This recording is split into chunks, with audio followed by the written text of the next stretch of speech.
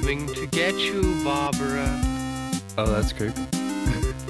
I love it, though. Now me, I not only drink really, I really drink. We are Buzz on Movies. That's some gin. Yeah. That It's, is some gin. Specifically, it's gunpowder Irish gin with gunpowder tea in it. I don't really know what that means, but I gotta tell you. Sounds like it's not easy on the throat. That's what I'd say. Well, that's actually probably what I need tonight, given that I'm coming down with something. It's probably like somehow helping me. Yeah. Alternately, it's doing the exact opposite. And accelerating your illness. I will say that my throat feels very, very warm right now. Oh, well, I guess that's a plus. It is in this moment because it's cold in my room. All right. Well, welcome once again to Buzzed on Movies. I'm Teddy. And I'm Matt. And we're here to just sort of chill out and talk about some movies, just like you might when you run into some weird guys at the bar at the movie theater after the show. It's kind of like that.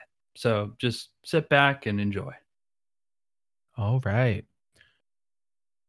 Well, to lead off this week, the elephant in the room we'll have to address. Last week we referenced the fact that Kevin Hart had just been chosen to host the Oscars and that there was a little bit of controversy surrounding him. And I said it would probably blow over, pretty much jinxing us to be called out as we usually are. So as most of you doubtlessly know by now, Kevin Hart is not going to be hosting the Oscars. He stepped down amidst the controversy. Basically, the Academy demanded that he apologize for those comments, both on his Twitter and in some interviews he's given over the years. And he refused to do so, saying that basically saying that he'd apologized for them before and that he changed and that he was no longer that person. And so instead he stepped down and apologized afterwards, which was kind of odd. Yeah, odd to say the least. The whole situation was, I mean, a completely just like bungled PR maintenance. I don't even know. Like he had a chance to just apologize and probably we could have all moved on. He could have said that he had been wrong. He's grown, whatever. Even if he had apologized in the past, it's bizarre to me that you would just refuse to apologize again. What possible harm could it do to say, yes, I do regret those statements I made? Like, yeah, I know.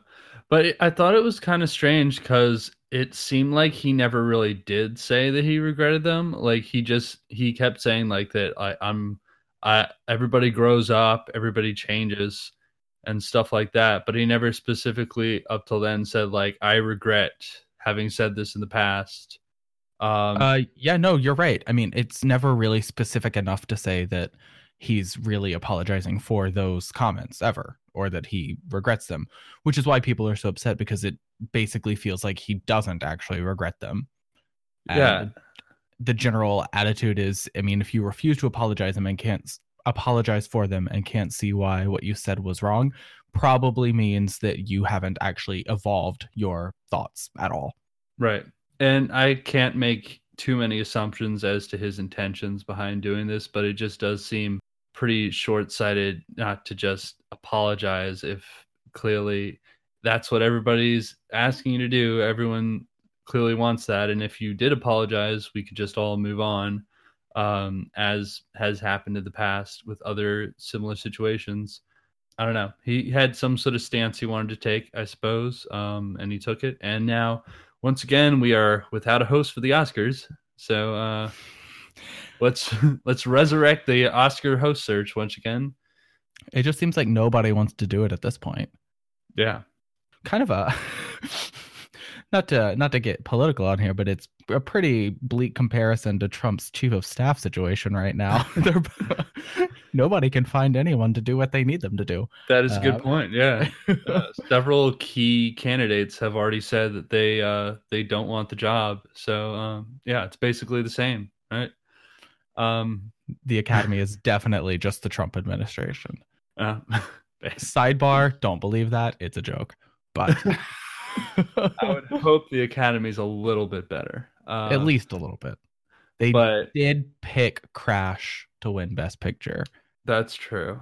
But they're going to have to find somebody. They're apparently...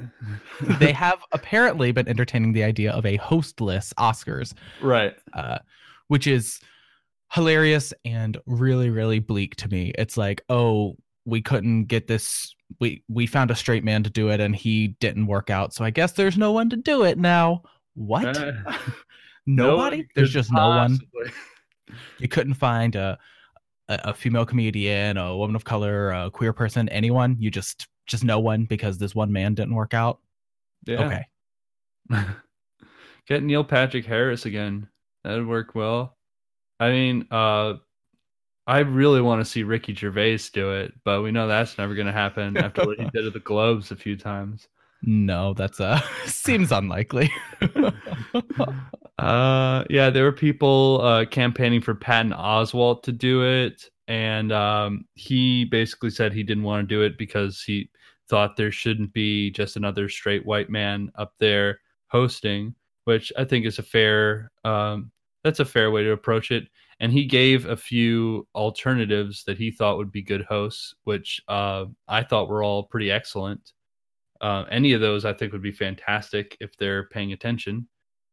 The number one, his first one on the list being John Waters, which would be absolutely insane.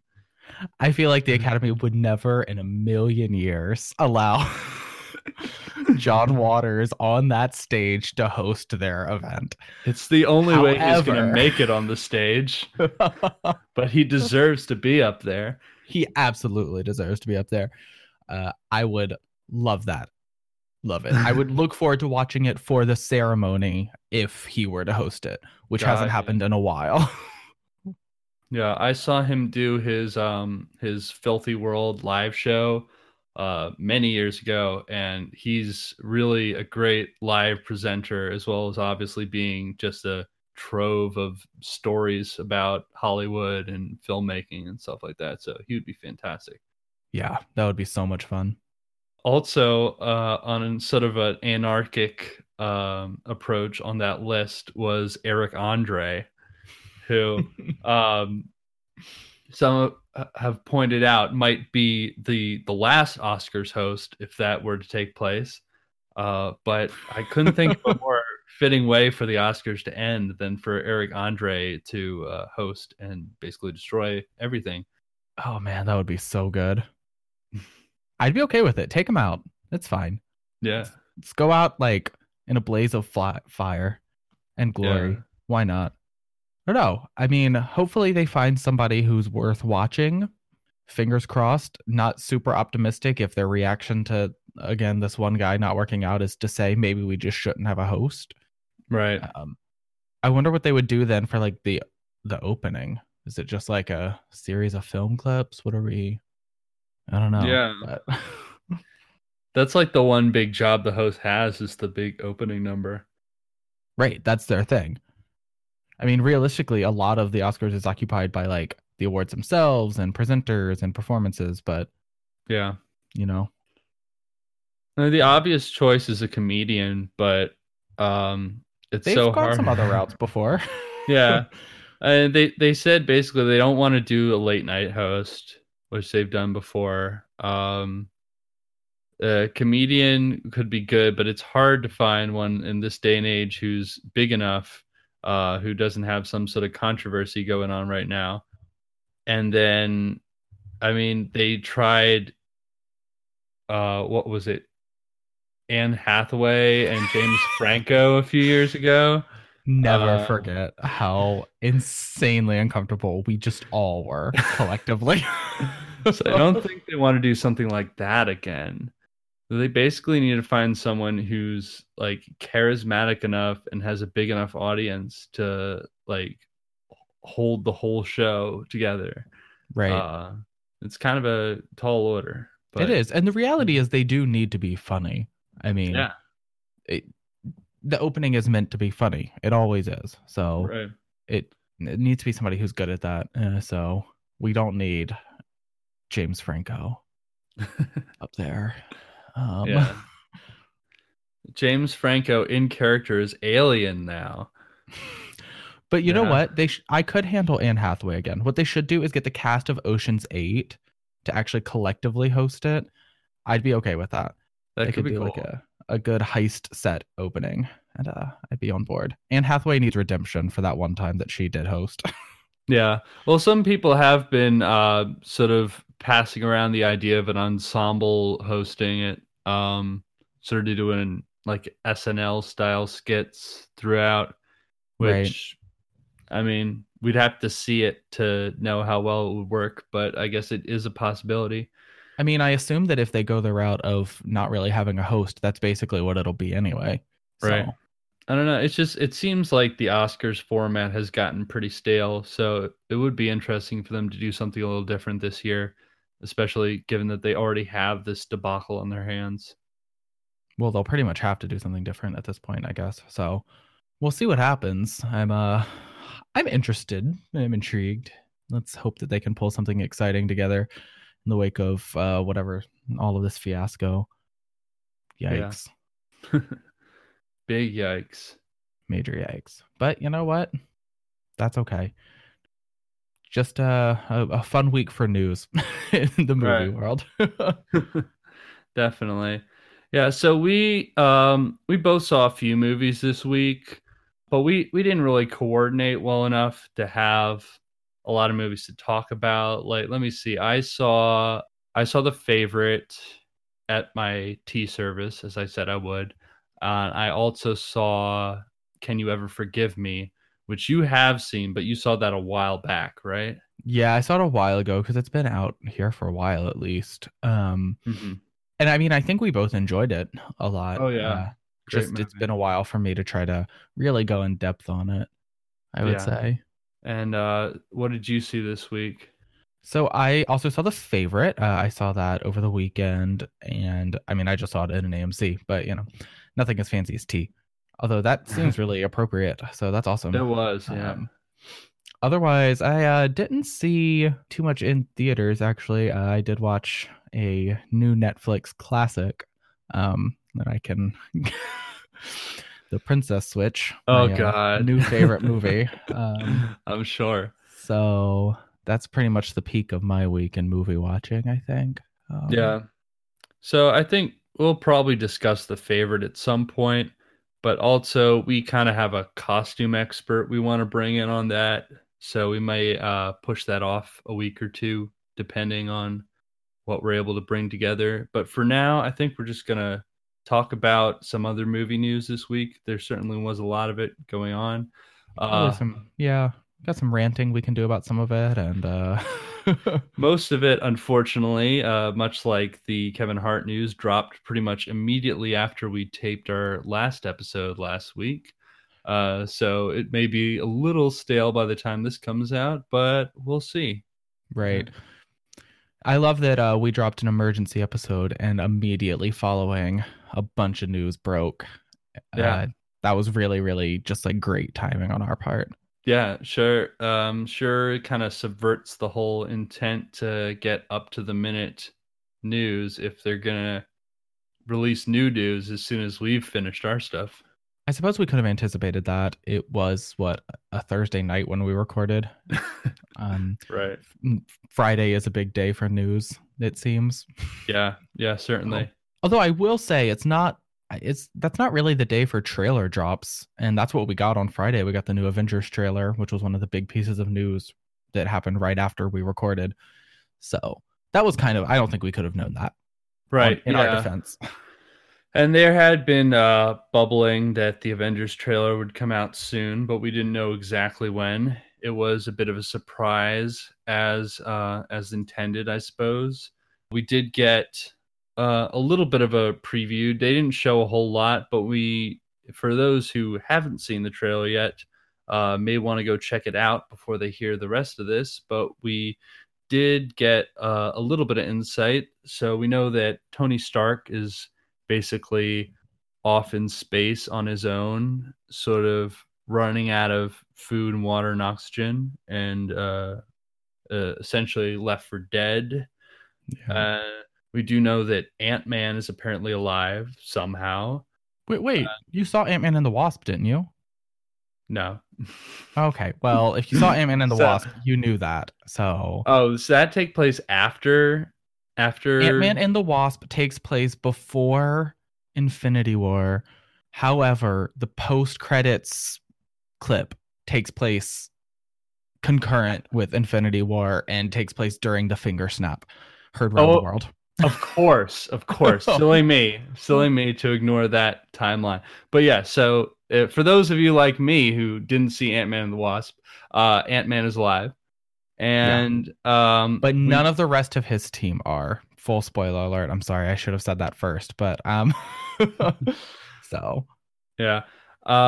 So it is actually kind of exciting news. If you've seen the post-credit sequence, it actually leaves you pretty terrified for Ant-Man. So seeing him in this trailer was kind of like, oh wait, something good must happen. So yeah, okay. And we do know the official title of the new installment, which is going to be Avengers Endgame. it's an interesting title. Yeah. It's there. You know, I guess it means the end of the Avengers, presumably. But of course it's not. It's just But it's the not. end of the Avengers as we have heretofore known them, and then we're just going to get the second iteration of the Avengers.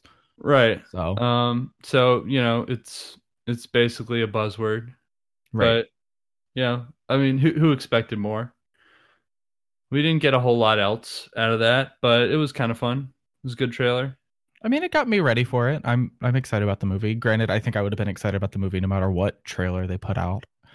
But you know, I'm looking forward to it. I think it's trying to be more emotional than it was. Tony Stark like out in space, like upset, acting like he's about to die, when we all know that like as soon as that scene ends, probably somebody shows up to help him out, like immediately following that. So Right. I don't think they're just gonna show us Iron Man slowly suffocating and then like everybody else just goes about their day. God, could you imagine if Avengers 4 Endgame is actually that dark? It takes like a serious turn, and we actually just watch Tony Stark just like starve to death in space. Oh God. I would be like, this was not worth it. This was not worth the like 20 movies that I've invested in. That's pretty harsh. Yeah.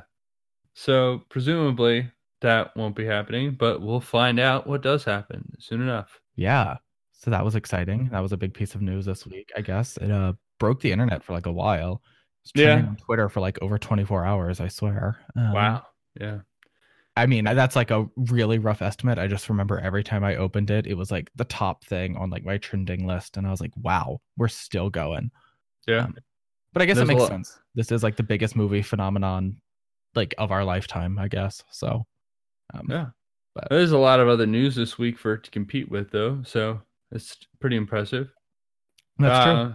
Speaking of other news, we got that Deadpool, the Once Upon a Deadpool edition trailer, the second trailer, I believe, Yes. dropped this week. And I want to there- die. yeah, this one was pretty rough, guys. I don't know what to say. The whole thing with Once Upon a Deadpool in the first place has been kind of confusing to me. I don't know why this edition of the movie exists, why anybody would want to see a PG-13 version of a movie where half of the appeal is how ridiculously over the top and offensive it is. But Right. Deadpool has never been meant to be like family friendly. You're not supposed to be able to bring the whole family to see a Deadpool movie. That doesn't make any sense to me. I do think it's pretty funny that, I mean, the Fred Savage bit could be very, very funny.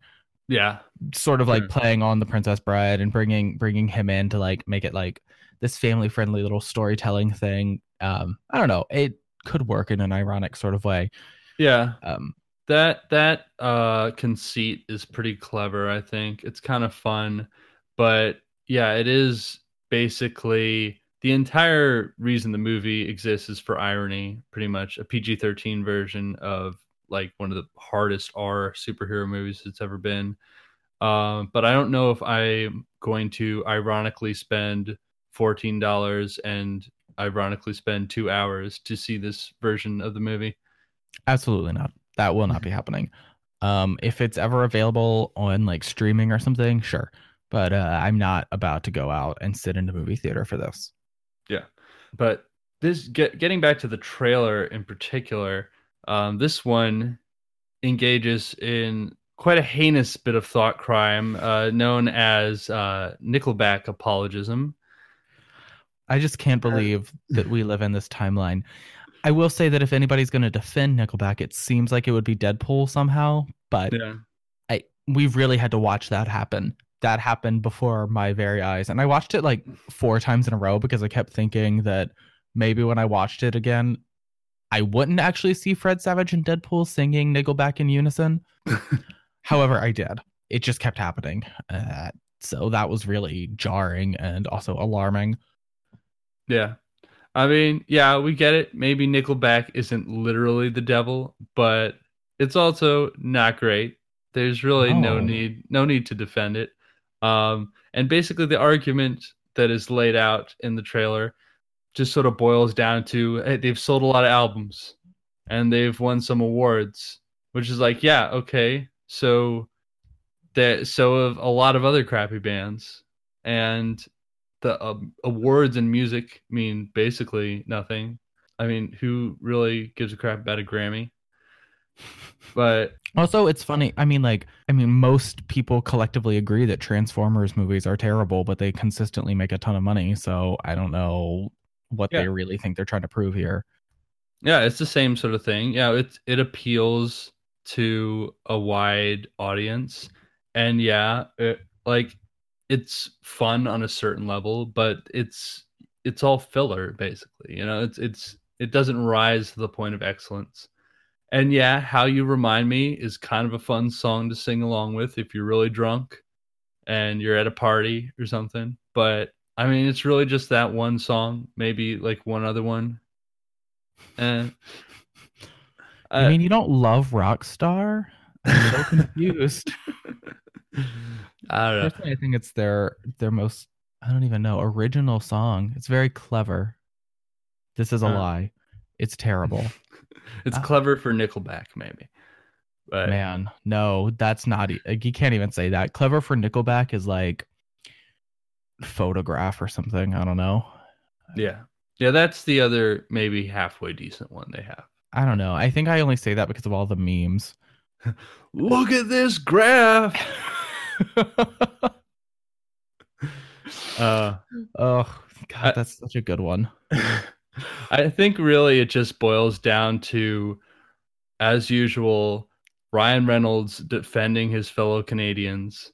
And I just got to say, come on, Ryan. I thought you were on our side. You can do better. There are better Canadians to defend. Go to Carly Rae Jepsen. Defend her. Okay, yeah. That's a much more fitting target, I'd say. And also someone in need of defending. Yeah. At least from some people. A lot of people are on board with Carly Rae Jepsen, right? I think that's collectively a thing these days. But right. The worm has turned on that one. Yes. 100%. As it should have. I don't know. Overall, I don't even understand why they took the like Nickelback defense route for this trailer. I don't know what it added to the movie. I don't know what it's supposed to make me think about this movie that's coming out. I guess it's just supposed to be funny, but yeah, realistically, I was like, I'm confused, but okay. It's quirky. It's unusual. That's Deadpool. You know, obviously Nickelback has a pretty wide fan base, so maybe they're trying to appeal to those people. Do you think the Venn diagram of Deadpool movie fans and Nickelback fans has a lot of overlap?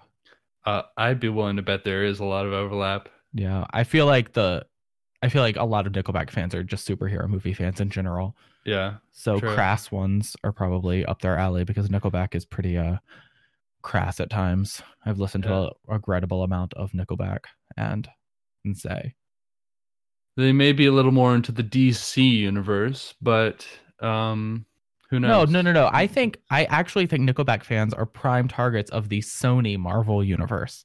Oh, specifically. that's a very specific subset of superhero movies. Well, it's like the superhero movies that are like low key garbage, you know, but like sometimes still fun. I guess so. No offense to all the Sony Marvel fans out there, but I'm not taking it back. So There are several of us. Wait, there's dozens of us. Dozens. aside from Deadpool fans, I have to say, I don't think that's true. Nah. Who knows? Another trailer that dropped just today, in fact, was the new trailer for Glass, which is the Mr. Glass and Split. And what was the original movie? Unbreakable. Unbreakable. Yeah, which is the Unbreakable and Split team up movie, pretty much. You know, I think we were all sort of caught by surprise by this project in the first place. It was sort of revealed at the end of Split, which was probably one of M. Night Shyamalan's greatest twists ever. In Split? You Yeah. think? Yeah, I think so. Easily. And just basically announcing this overlap in the universes. And so it's been interesting to see this project develop and see what they have shown us of it. And so far, it's looking pretty good, I think. I'm definitely interested. I mean, I thought I had some issues with Split, just like on a thematic level, but I thought overall it was a well-crafted film. Yeah. So I feel like M. Night Shyamalan might be actually back in his stride between like that and The Visit recently was really, really good, I thought. Mhm. So I feel like this could be a really good movie. I think the trailers are kind of funny in that they present it as like a battle of good versus evil. I don't know. We're supposed to not know who's good and who's evil. Like we know. I'm not sure where the stakes are there, but still, I do think it could be a really fun and exciting movie to watch. Yeah, it seems like Mr. Glass is still trying to get everyone to be on his side, basically. Which is he sort of plays kind of a Magneto sort of character here, where he's trying to get all the different mutant people together to sort of reign over people and cause havoc. It is very Magneto, isn't it? It's like Magneto and Grindelwald, Yeah, basically. yeah, Oh God, Grindelwald is Magneto. Oh no, no. Yeah. yes, yeah. Oh, That's my life is over. But anyway, does that back make to- Dumbledore Professor X? oh my God, and they're both. Oh my God, the gay. Oh no. Oh, it's so true though. It's so right. The wizarding world is basically just trying to be X-Men, and it's failing so miserably. Maybe, yeah. J.K. Rowling was just watching too much X-Men. She actually was just reading like Archive of Our Own, like Professor X and Magneto / fic, and Oh boy, came up with this. I wouldn't put it past her. But She yeah, first started off with just like basic Drarry, you know, and then somehow went down the wormhole. it's how things work. Unfortunately, it's the way of the world. I mean, I've been there, done that. So not judging, JK, but maybe you should clean up your own movies. Don't base them off of fanfic. Yeah. Well, you can let the writer of 50 Shades know about that as well. I would rather not speak to her. So, in other disgusting news, the Sonic the Hedgehog motion poster dropped this week. Dear God. I think you have more feelings on this than I do, so I'll let you take the lead. Yeah, sure. You know what? I just think looking at it is physically difficult for me. You look at it, and first of all, it's moving. I'm not really on board with the motion poster yet. I don't really get it. I don't know why we need this. Just give me a standard still poster. They're pretty. They're nice. You know the motion poster isn't going to be displayed on the side of a movie theater. So what's really the point of all of this? Just give us the normal poster. That's all anybody wants. We want something that we can collect and put on our walls after we've taken it from our projectionist friends at the movie theater. Yeah. Is this too much to ask? Nobody's collecting gifts and like Right. saving them on the hard drive for 10 years or whatever. I mean, I do have a folder of them, but not of movie poster ones, so doesn't matter. Second of all, I really, really, really, really, really hate this thing where anytime a childhood character from like a video game or TV show is brought into some sort of, I guess it's gonna be like live action, right? That sort of, yeah, it's gonna be like live action. So anytime it's brought about as this live action character, they have to make them hairy. Yeah. Why is Sonic hairy?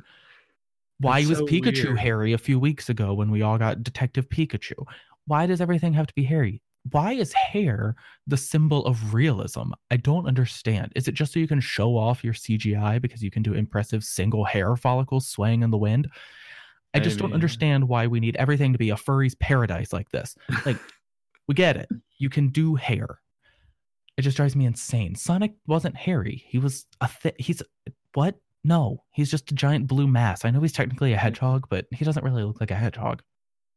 I mean, like they're cartoony in the games. They're cartoony in like every incarnation they've ever been seen in. So why now, when you introduce them in this universe, do they have to be like all hyper realistic? It's just strange. Right. You know, like you can have a cartoony character in a real person world. Like they did it in the 80s with Who Framed Roger Rabbit and worked pretty well. Right. There's no mismatch there. It actually, I think, looks pretty good and it helps the character stand out. And you get to present the classic design that everybody knows, as opposed to making some sort of strange, slightly unsettling knockoff. It's just so upsetting. It's upsetting. And I just don't understand why everything has to be live action now. We don't need that. None of these things had to be live action. We didn't need a live action Sonic the Hedgehog. Live action is not inherently better. And that's coming from somebody who doesn't always love animation, but certain things really should be animated. This is a story about an anthropomorphic blue hedgehog who hangs out with an anthropomorphic red hedgehog and an anthropomorphic midnight black hedgehog and an anthropomorphic like foxtail thing. I don't know. He has a bunch of tails and flies. I'm not really sure what tails it's supposed to be. But I think he's a fox. I think he's a fox too, but he's got a lot of tails. Yeah, he's got a lot going on. Yeah. So I just think that maybe we don't need to make this hyper realistic. It doesn't make any sense to go this route.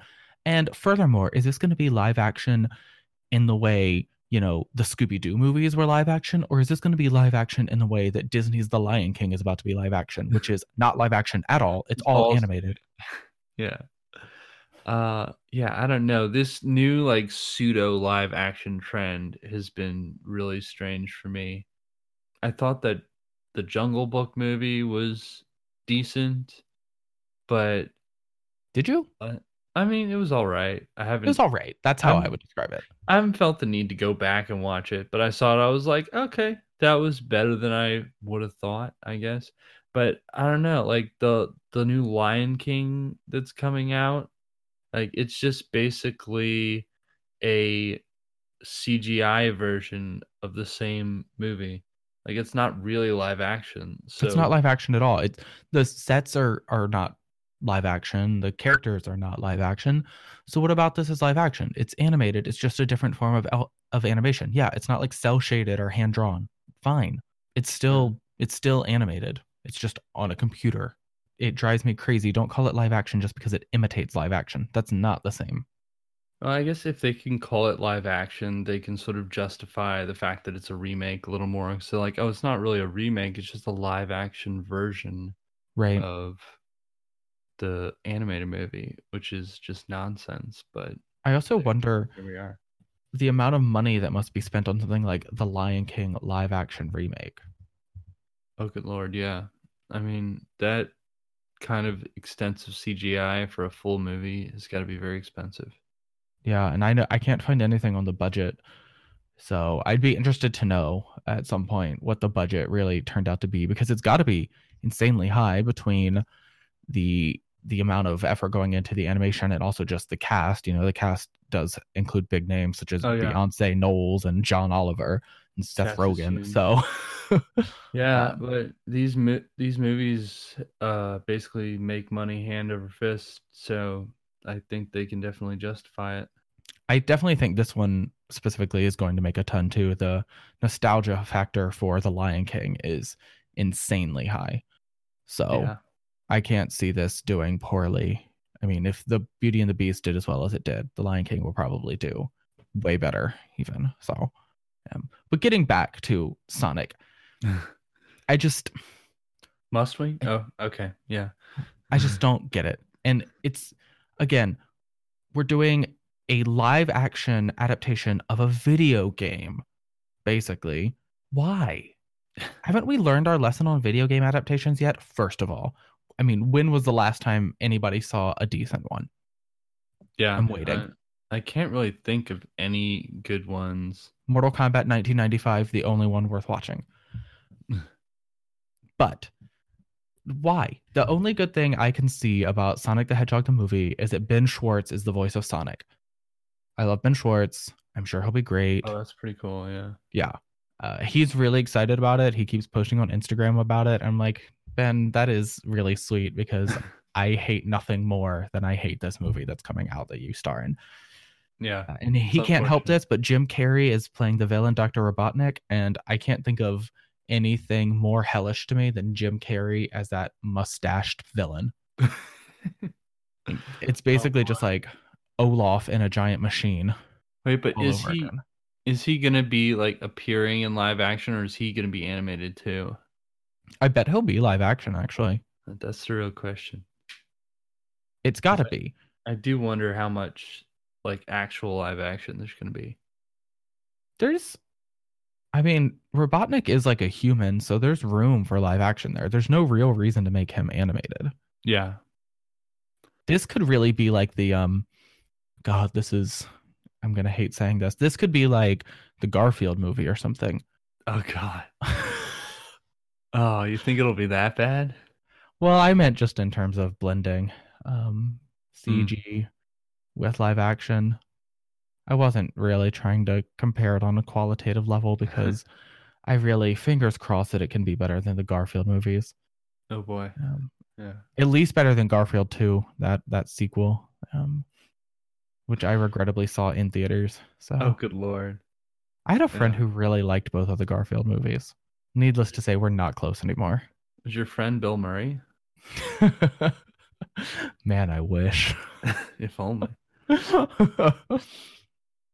Speaking of Bill Murray, I was talking a lot about Space Jam tonight to bring up another blend of animation and live action. Oh yeah. Yeah. I mean, that's not a great movie, but I felt like the mix of live action and animation was pretty good. Yeah, that's pretty much the best part about it is the way that it's pretty effortlessly blending the two.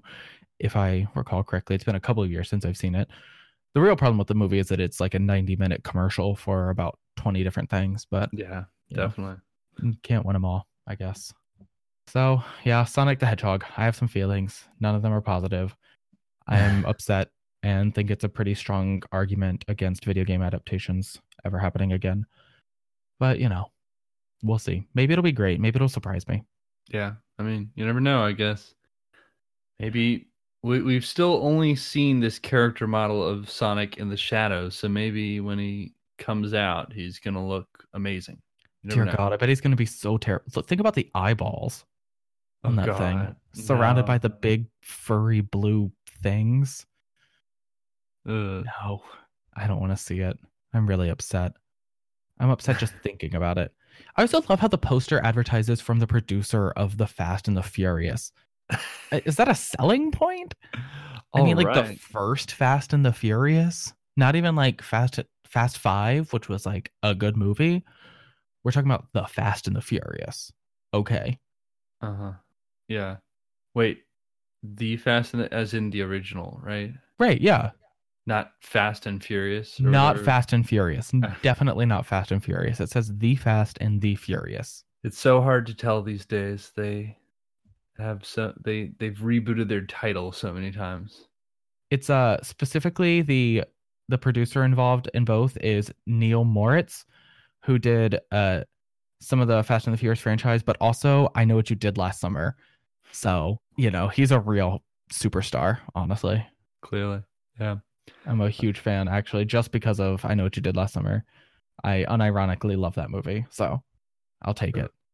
However, he also produced Cruel Intentions 3, so never mind. I have a lot of concerns. There's a Cruel Intentions 3? Yeah, did you even know there was a Cruel Intentions 2? I did not. Okay, the great thing about Neil Moritz is actually that he did I Know What You Did Last Summer, Urban Legend, and then I Still Know What You Did Last Summer, and then Cruel Intentions.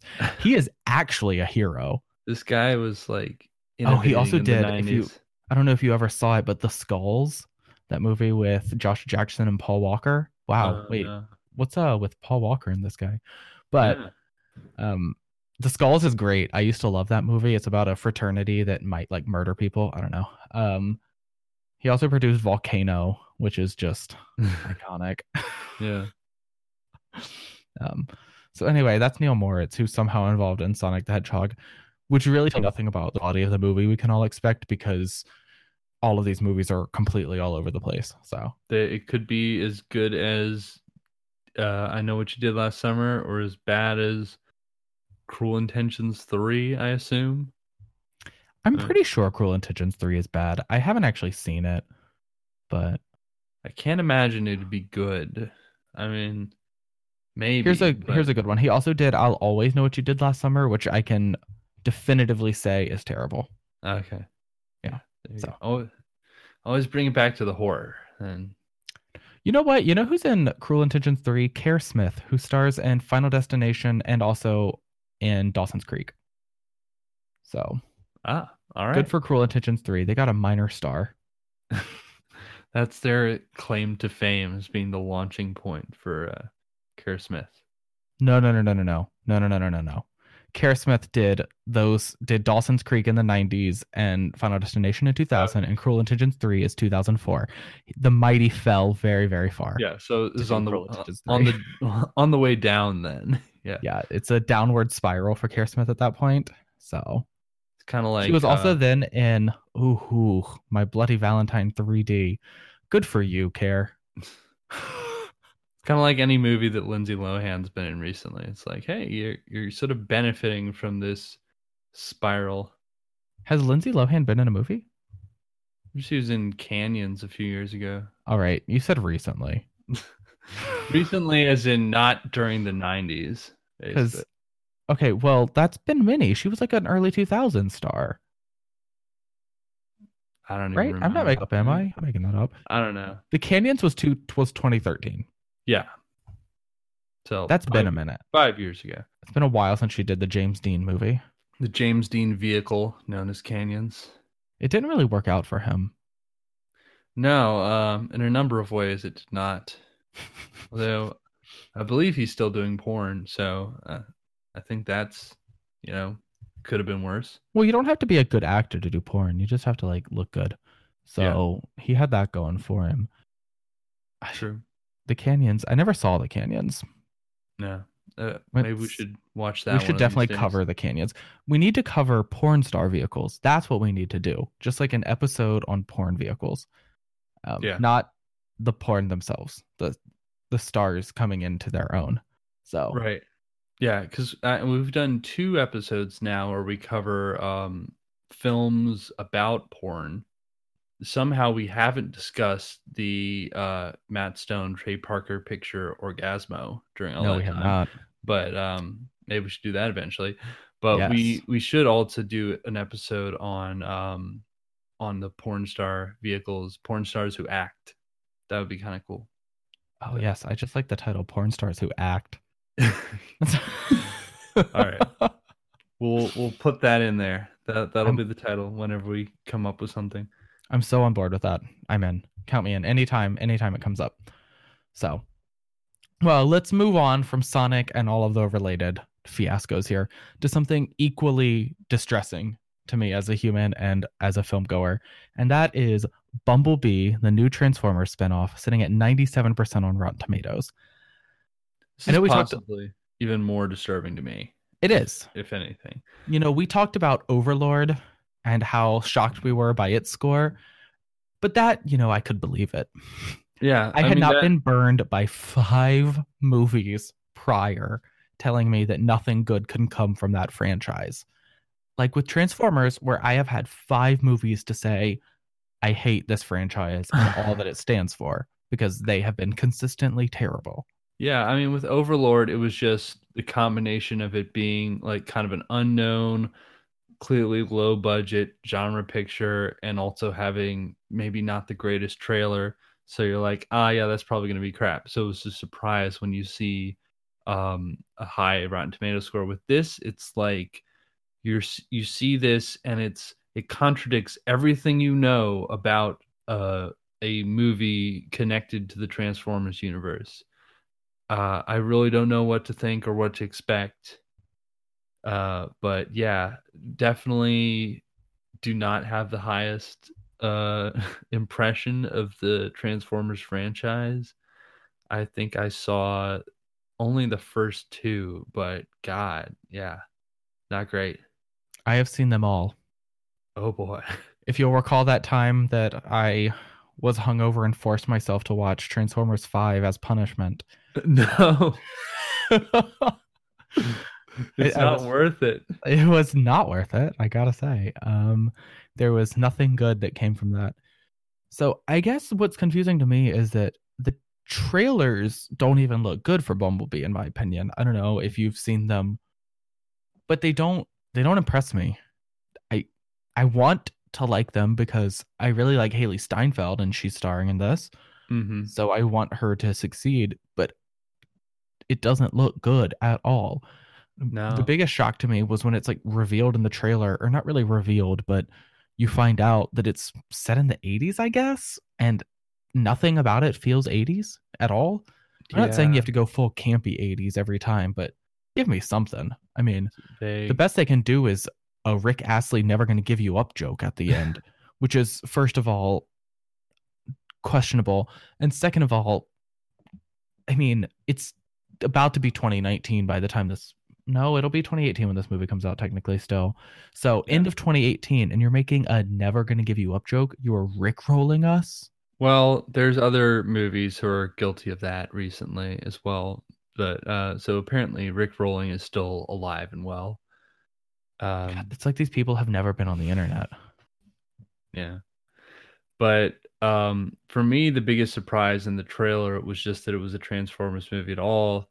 I kind of knew that the car was going to be alive.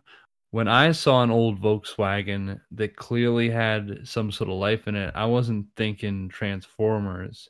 I was thinking it's time for another Herbie movie. Oh man, you wanted there to be a Herbie movie without Lindsay Lohan? That's upsetting to me. I thought I mean the original ones like back in the 60s, you know, didn't I don't think I ever saw the Lindsay Lohan ones, but I really What? liked yeah. No, I like the originals though. But I mean, I not that I'm saying I was like super psyched for a Herbie movie, but I was already like, "Oh, they're making another Herbie movie." And then I was like, "No, it's worse." I just never want to see another Herbie movie unless it uses Lindsay Lohan's theme song first from Herbie Fully Loaded. So I don't care what they do, but they can't do it without that song. I'd be However, down for her to come back. I guess I knew that it was going to be a Transformers movie from the outset just because I had known that Haley Steinfeld was going to be starring in it by the time that I was seeing the trailer. So when I saw her, I was like, oh, that must be what this is. And also when it was like, every story has a beginning. And that's just me giving a voice to subtitles. It doesn't actually voice that at all. But yeah, I guess I knew, but it was still just upsetting to witness. And then John Cena's in it, which might be its saving grace too, actually. John Cena could be the high point of that movie. Could they not get Mark Wahlberg back for this one? Well, this is early. This is a prequel. Right. So Mark Wahlberg isn't part of the universe yet. Mark Wahlberg didn't come in until later because first we had to get through the Shia LaBeouf saga. Yeah, but we all know the reason that they ended up going with Wahlberg instead of Shia LaBeouf is Shia LaBeouf wouldn't come back for it. So Good for Shia, honestly. yeah. I guess he gave up on being a big name movie star and settled for putting paper bags over his head. Yeah. And the if you remember that one of those weird stunts he did a few years ago where he watched all of his movies in succession in a theater, and just like anyone could come and watch with him, and he like basically slept through all the Transformers ones. He clearly does not have a high opinion of them.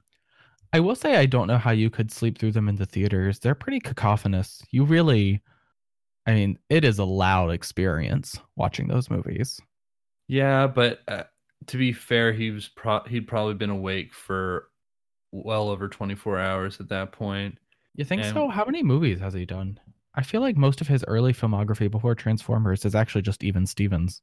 yeah, I mean it did well actually they screened him in reverse. So they started with all his most recent ones. Oh, And jeez Louise. yeah, and that includes like Nymphomaniac, which is super long.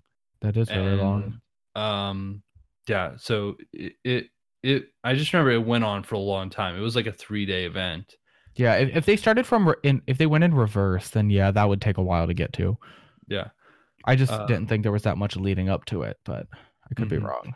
As someone who's seen Terminator Salvation while super sleep deprived and fallen asleep for almost an hour in there, I can tell you that if you're sleepy enough, even a super loud action movie won't keep you up.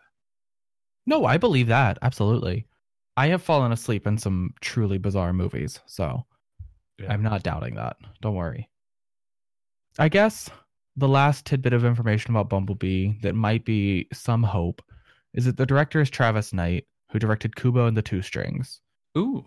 and produced Paranorman and the Box Trolls. Oh, He's man. got a good track record. There's every reason to have faith in the director here. So does he come from like a stop motion background then? Yeah, so this is his first live action movie, I guess. Because Huh. Box Trolls and Paranorman were both stop motion, right? And then Yeah. Kubo was not, but that was still beautifully animated. Kubo wasn't Yeah. stop action, right? It was not. So Kubo? yeah. I thought that was stop Was it? motion. Oh yeah, I Yeah. guess it probably was. I saw that once, but Are those all Leica films? I think so, yeah. yeah. Paranorman, Box Trolls, Kubo. Yeah, Leica is incredible. They're doing amazing things with stop motion. So I guess there's a lot of reason to have hope just because of that. Maybe he steered it all in the right direction. Yeah, who knows? And then again, there's precedents for animation directors not doing as well with live action, like Tomorrowland. Yeah, but if he can just bring his sense of like space and, visual, I don't know, like symmetry and the way that he fills his space to live action, then it'll work out well because stop motion requires a lot of careful, Oh yeah, like a really like trained eye. So if he can bring some of that to the live action, if he can translate it well, then it'll work out, I think. So yeah, and that would be good. I mean, I will say that the one thing you can't say went wrong with the Transformers movies is that Michael Bay has an eye for like the way he really choreographs his action. And Mhm. watching the Transformers like roll around and shift like that, I don't think any other director could have ever pulled any of it off and kept as many audience members as he did captivated. So I won't say that the Transformers movies lacked a visual eye before. They just lacked story altogether. It was like, Yeah. I don't know what I'm watching. Yeah, exactly. Michael Bay is all about visual flair, and he's very good at it. Never let it be said that he isn't all about visuals. But yeah, story can be an issue, especially with those Transformers movies. Yeah, this one, sitting at 97% now, I think. Yep. God, I mean, I feel like I kind of shot myself in the foot on this one. We were talking about how if you see a movie with a rating that high, you pretty much have to go see it. I don't know if that's going to hold true for this one, because it also conflicts with one of my other mantras, which is never go see a Transformers movie. So we'll see. How long has that been a mantra for you? Since 2. Okay. Yeah. 2 was so bad. I mean, It was really bad. I wasn't a big fan of 1 either, but I've just never been a big Transformers fan. But 1 was all right. It was a fun action movie, but 2 was just atrocious. 2 was really, really bad. So, I mean, we'll see. But there's a lot of other movies coming out that I want to see. I'm certainly not going to be putting any of those off to see Bumblebee. We're both going to be missing out if we don't, probably. But at least on the conversation, because I feel like there's going to be a lot of conversation about how this is the first good movie in this franchise or something. If I can see it in a 40X theater, that I might have to go for that, actually. Right. That's worth it. I didn't think of that. And I do have some free 40X vouchers, so maybe I can get in on that. Yeah, you should. That'd be fun, I think. But It's you're like- right. There's a lot of better stuff opening soon. So True. and by better, I just mean more interesting, in my opinion. So Yeah, exactly. I mean, necessarily actually better. We'll see. yeah, there's stuff that I know I'm going to want to see as opposed to something that I might potentially be interested in just because a lot of other people are. Right. But it's hard for me. I have such a morbid fascination issue where I can't see that a movie like this is doing really well and not go see it because I feel like it shocks me so much that I just have to, like, I'm drawn to it. So it's going to be hard for me not to see it. Yeah, true. I mean, there is sort of a curiosity when something doesn't seem to be scoring the way that you'd expect it to normally. Right. In whichever direction, right? Like if I thought something Yeah. looked really good and then it's like really tanking critically, I want to go see it. I want to know Yeah. why. Yeah, like when Mother came out, like I already knew I wanted to see that, but when I saw that it was just getting atrocious reviews on Rotten Tomatoes, I was like, oh, I definitely have to see it now. Like, Yeah, what could well, possibly be getting that bad reviews? that was the most divisive movie of the year, probably. Yeah, So we can, definitely. yeah. I personally loved Mother, so Same. I'm down to argue with people about it any day of the week, any time of day. So bring it on, anyone. Yeah, very contentious movie. Yeah. Uh-huh. But And I think we've got one last item before we wrap up. Sort of a year-end retrospective for horror films. Right? yeah, I guess we haven't really talked a lot about horror on the podcast thus far, but it is something that is important to both of us. We talk a lot about horror and watch a lot of horror, so it's shocking that we haven't had more horror here, other than Yeah. I guess Cam. But yeah, so for those of you who read movie articles on the interwebs, Jordan Crucchiola put out an article on Vulture.com of the 10 best horror movies of 2018. And so, I have to be invested anytime there's a top 10 horror of any year. And as it happens, I have now officially seen every movie on their list of the top horror movies of the year. So I just have a lot of thoughts about all of them. And I think a lot of it I do agree with, a lot of the movies on there, at least, I believe should be on there. I might have some minor quibbles with the order. For example, 10th is A Quiet Place. I'm not sure that A Quiet Place deserves to be at the bottom of the top 10. Right. And that's really such a nitpick thing to say. There's so much horror that comes out in any given year that saying that one shouldn't be at the very bottom of a top 10 list is still like, well, they're still saying very good things about it if they're putting it in the top 10 of the year. Right. May shock some people, but a lot more than 10 horror movies do come out every year, even though you never hear about them in the news. Shout out to film criticism everywhere. But yeah, so I guess we can just go through some of the list and we can talk about them and see if we think they deserve to be in the top 10 and if they deserve their spot here. Right. Yeah, I think 2018, much like the past couple of years, has been a really good year for horror. We definitely saw some pretty groundbreaking films this year. Some ones that actually made it into the wider conversation among film goers. And I think we're just sort of riding that wave of a real renaissance in horror right now. Yeah, I think horror is definitely on an upswing right now, which is really, really exciting.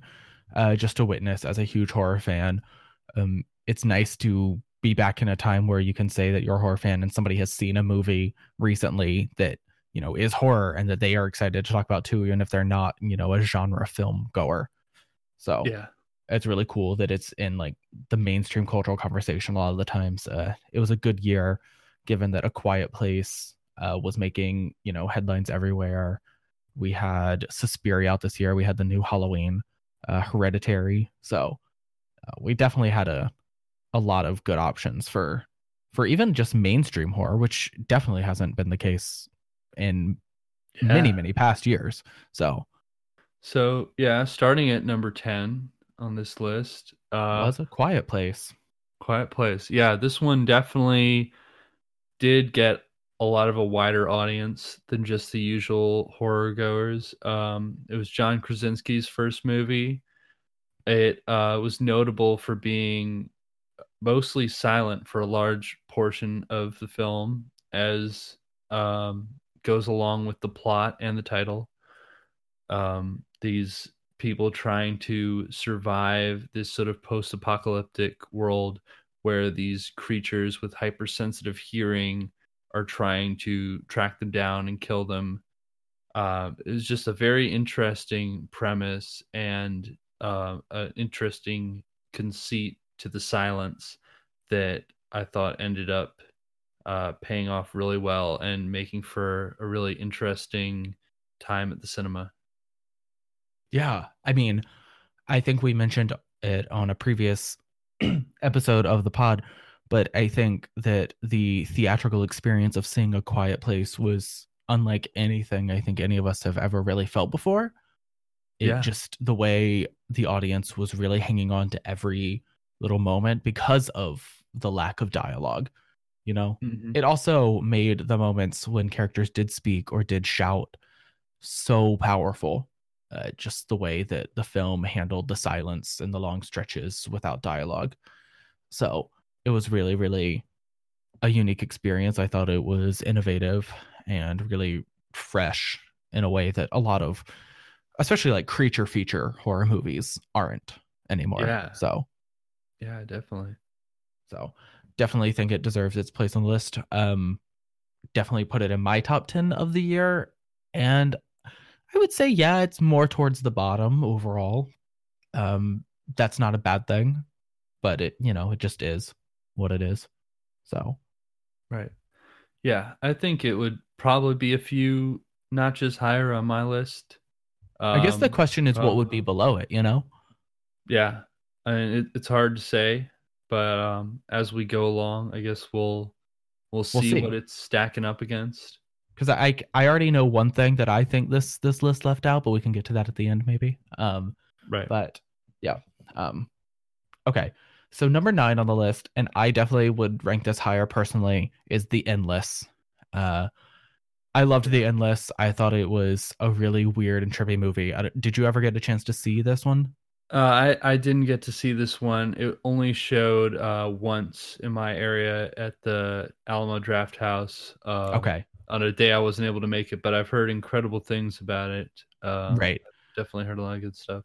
So it also, for me, it only showed, I think we had it 2 nights at the Alamo, so I was fortunate to be able to see it one of the nights. And I had an insanely great theater experience. I was in a full house at the Alamo Draft House. I went in, I don't think I'd even really seen a trailer. I just knew that it was a horror movie and that it was supposed to be trippy. Yeah. So I was like, this is right up my alley. I knew that it dealt with cults, which is another thing that I'm always on board for when it comes to horror. So I knew who the directors were. I really liked their piece in VHS Viral. I don't know if you ever saw that one. Oh yeah, I saw that. Okay, they did the one with where the kids are skateboarding and then it's all the skeletons coming to life. Like, oh, that was creepy. Yeah, it was such a good segment and such like a really like fun and gleeful segment of horror. My favorite one in VHS Viral by far. Yeah. So I was just sort of excited to see it just because I was like, they're building off of this awesome. I mean, the only thing I'd seen at the time was that one short. I have gone on to see a couple of their other things, and I just think they're exciting up and comers in horror in general. But anyway, The Endless is a movie about two friends who go to visit a death cult that they once previously escaped from. They were a part of it and they left it because, they thought it was creepy. So they go back because they've seen video of it and want to go, see their old friends and maybe convince some of them to leave. And as the movie is going on, and I had no idea as I'm saying this, just as a sidebar, I go in and I'm just like pounding beers because it's an Alamo Draft House. And then about like an hour in, not even an hour, maybe more like 45 minutes, it becomes very clear that this is a complete mind-bending movie. Like I like all of a sudden it's like there's like time loops and reality is warped and bending in on itself, and I'm like, I don't know what's going on, but I was like drunk and just like, oh my god, I was like terrified. And it's just like a very strange and surreal film, and it's the whole thing is like one big weird jigsaw puzzle that you're trying to put together as you go, because you're trying to figure out how they get out of this, what the little flashes of things that they've seen mean, what's actually going on, what's real and what's not. And it's just really, really creepy. And I think the best review I can give is that when I left, I was really scared that I would somehow wind up in a constant time loop and never be able to escape. Oh God. So I was just like, I am going to die trapped in this one thing for the rest of my life. I loved The Endless. I thought it was a really, really original and exciting horror film, and got away with the horror, not with a lot of the obvious scares and obvious gore, although it does have some of those. There is some blood and there are some obvious scares too, like jump scares, but not a lot. It relies on just mounting dread and pure confusion to really terrify you. I think a lot of horror underappreciates the value of confusion as a scare tactic. It can really get you. So definitely would put this a little higher on my list personally, but I'm really glad to see it getting some love here.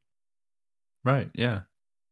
Since you haven't seen it, I'll move on to the next one. And that's What Keeps You Alive. Did you ever see that one? Also have not seen this one. So. Okay. That's okay. Freak here.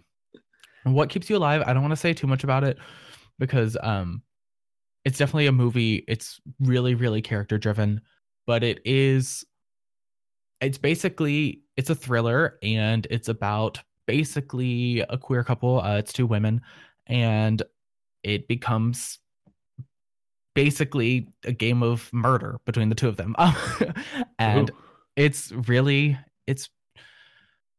relies purely on how much you can care about the characters, which is exciting for horror in general, but also good because it gives the leads a chance to shine, and they both really, really excel here.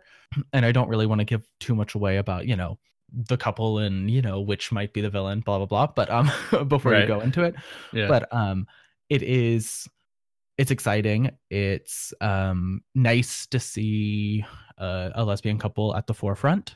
And not be just about that, a lot of queer movies are just about their queerness. This is not like that. Right.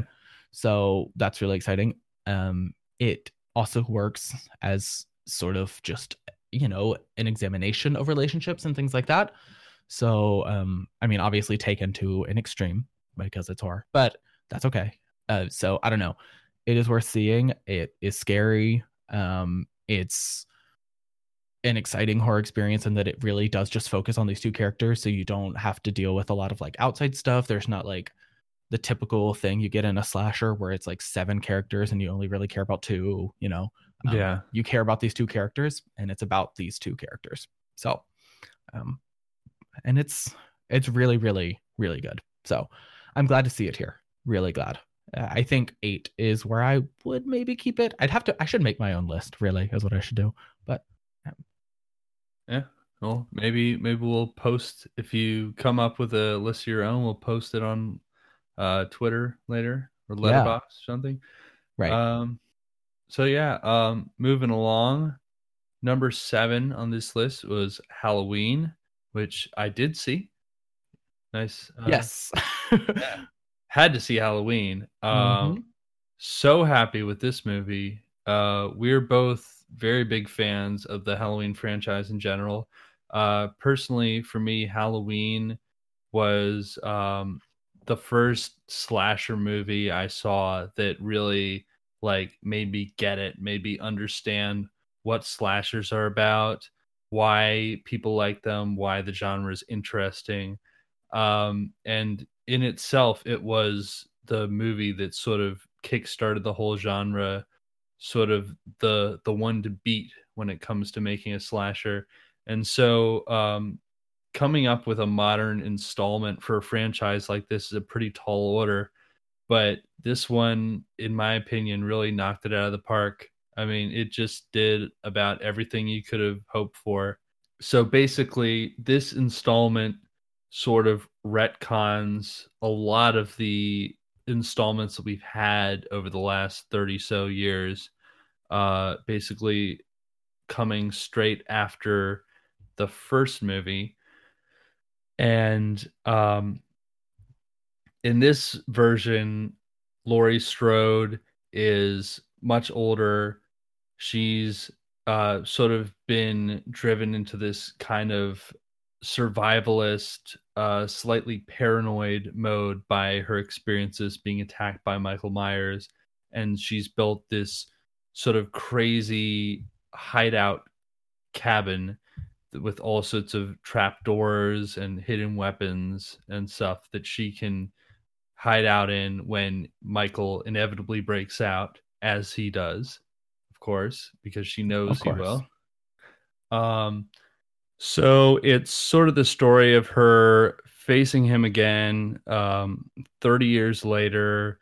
I guess 40 years later, this time not as an inexperienced high schooler, but sort of a battle-hardened warrior, someone who's faced this before, who knows exactly how dangerous Michael is, and who's trying to protect the people around her from what she knows is coming.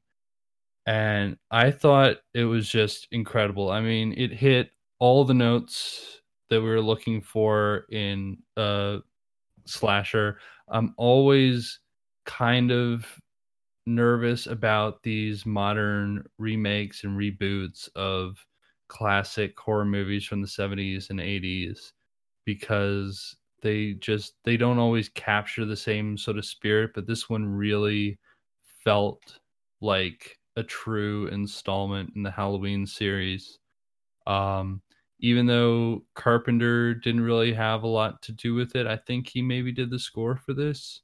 He worked on the score, not just him though. It was with him and some of his family, like his son was involved. Right. Yeah, and the score was really good. It had a pretty good combination of the classic themes that we love and some stuff that built on that, that made it more intense. Just through and through, a really incredible movie, especially for horror fans and fans of the Halloween franchise. I'm absolutely in agreement with you. I thought the new Halloween was really, really excellent. I loved it. It just felt right that in 2018 we got an update to the Halloween franchise in which it really focuses on 3 generations of Strode women fighting back against this trauma that has obviously plagued them all of their lives. Even someone like the youngest, like Laurie's granddaughter, who never experienced Michael Myers herself. I mean, but she grew up with the stories. She knows everything about this trauma that's haunted her grandma for her entire life and, plagued this town really even. So it's just really, I mean, it feels very of this moment to watch something like Halloween in 2018, the way that they did it. And I thought that was really, really smart and great of them. And I thought it worked really well.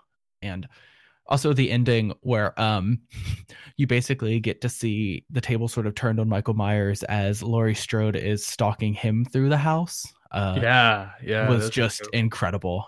She's like slinging down gates and trapping him in rooms, and it was insane. I mean, a little bit ridiculous at moments maybe, because I mean, she really did all of that, but Yeah.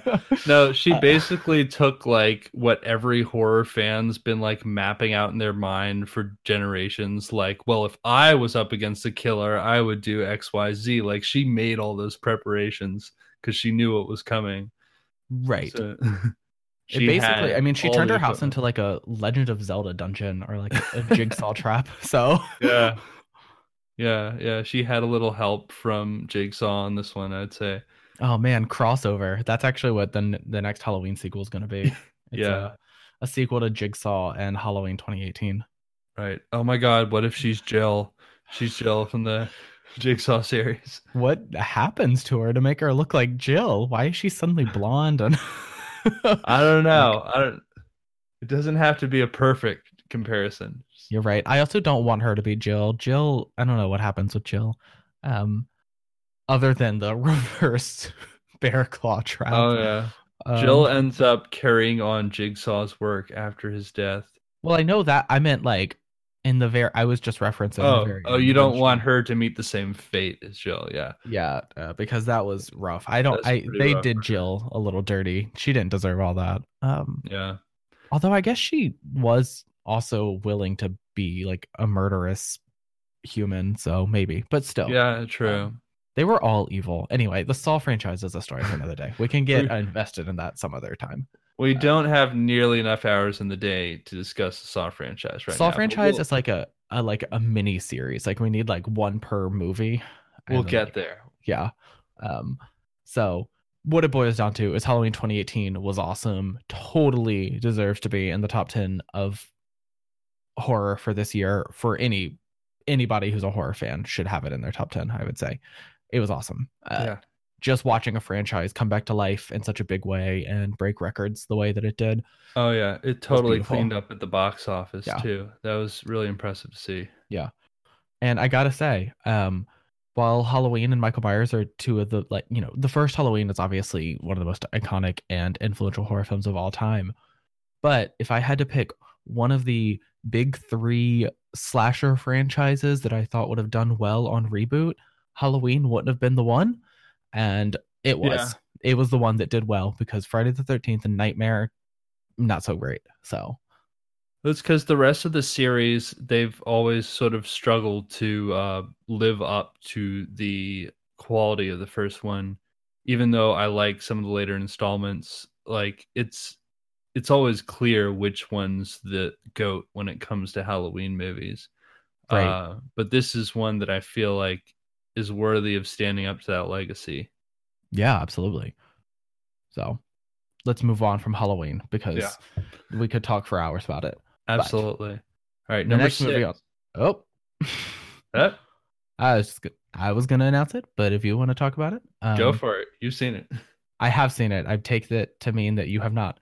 I'm really sad to hear that you have not. Number 6 on the list is Revenge, and Revenge is awesome.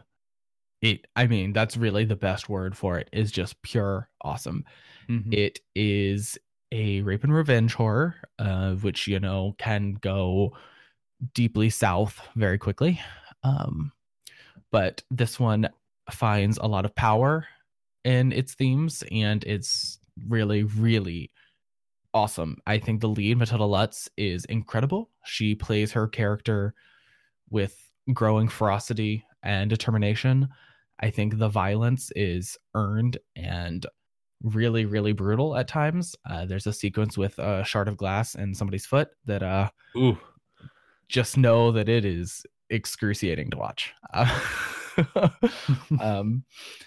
And there's a in the closing climactic sequence. I mean, I remember just watching it. I went to a midnight screening of this at the Nighthawk in Brooklyn, and it was just like everybody was just like staring at this one sequence where it's just like a hallway just like painted in blood, just like the whole thing. And I was Ooh. like, I don't know what's going on, but I am on board. Revenge is powerful and horrifying, and I mean, ultimately, I don't want to say, I mean, it's hard to say anything's empowering when it is like about like brutal murders, but it is empowering to watch a victim take control and get Yeah. back at the people who oppress them. And this case, I think horror was meant to empower victims, and just, I mean, you could say the same of the Halloween reboot. Yeah. So I think that Revenge was a really exciting horror film this year. It's not for people who can't handle blood. I would say that for sure. But yeah, it's worth seeing, and you should totally see it. I'm shocked that you haven't. Yeah, this was in theaters this year, huh? I Yes. just I don't even recall seeing this like on the listings. I guess I'm pretty sure it had a pretty limited release. We only got it at our Alamo and at the Nighthawk here. Nowhere else had it. And that I was aware of anyway. I'm sure somewhere else did, because I'll say that and we'll have the one fan who decides to rate and review and says that actually it was somewhere else in New York. And but limited release horror can be particularly difficult to see because even like the normal art house theaters won't necessarily carry it. So you're stuck with going someplace a little unusual like the Alamo, which is great, but they can't carry everything, unfortunately. And they're a little far afield for me sometimes. But... Right. So luckily I live like a 20-minute walk from an Alamo Drafthouse, so I can get there pretty easily. That's nice. Yeah. So I didn't see Revenge at one, but I know that ours did play it. But by the time ours got it, I had already seen it. So like the Nighthawk definitely got it first, because the Nighthawk here does like a new horror series. So every weekend they're showing like something at midnight that's a new horror film, basically. Oh, that's awesome. If there's one that's out and that they can get their hands on, that is, which usually there is, but not always. So anyway, Revenge is great. The lead, Matilda Lutz, is really, really stunning. And also just the visuals in this film. It's set, out in the desert. So it's a lot of warm colors. And it's makes for some really, just like the contrast of the brutal violence against these beautiful but also brutal environmental settings does really work really, really well. So I think it's really, really an excellent film. I'll definitely try to check it out. Yeah, you should. I think you'd like it. Violent, empowering. Yeah, why not? So good combo. Yeah. All right. So number 5 on Vulture's list of the best 10 horror movies of 2018 is one that I know we've both seen and we're both really excited about. Oh yeah. That is Hereditary. God, Hereditary. It was, spectacular. I don't think we even need to say too much about it. I think most people have probably saw it if they're a film goer at all. But yeah, this one really made a big splash this year, even among those who don't normally go to see horror movies. Partly for its brutality and but mostly for its incredible storytelling and acting from pretty much everyone in it. Yeah, but specifically, it should be mentioned Toni Collette. Yeah, Toni Collette in particular. And incredible.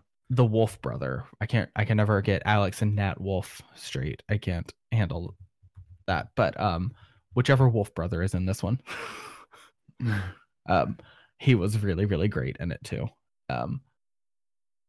He's an up and coming star, I would say, in general. But he was also in My Friend Dahmer this year.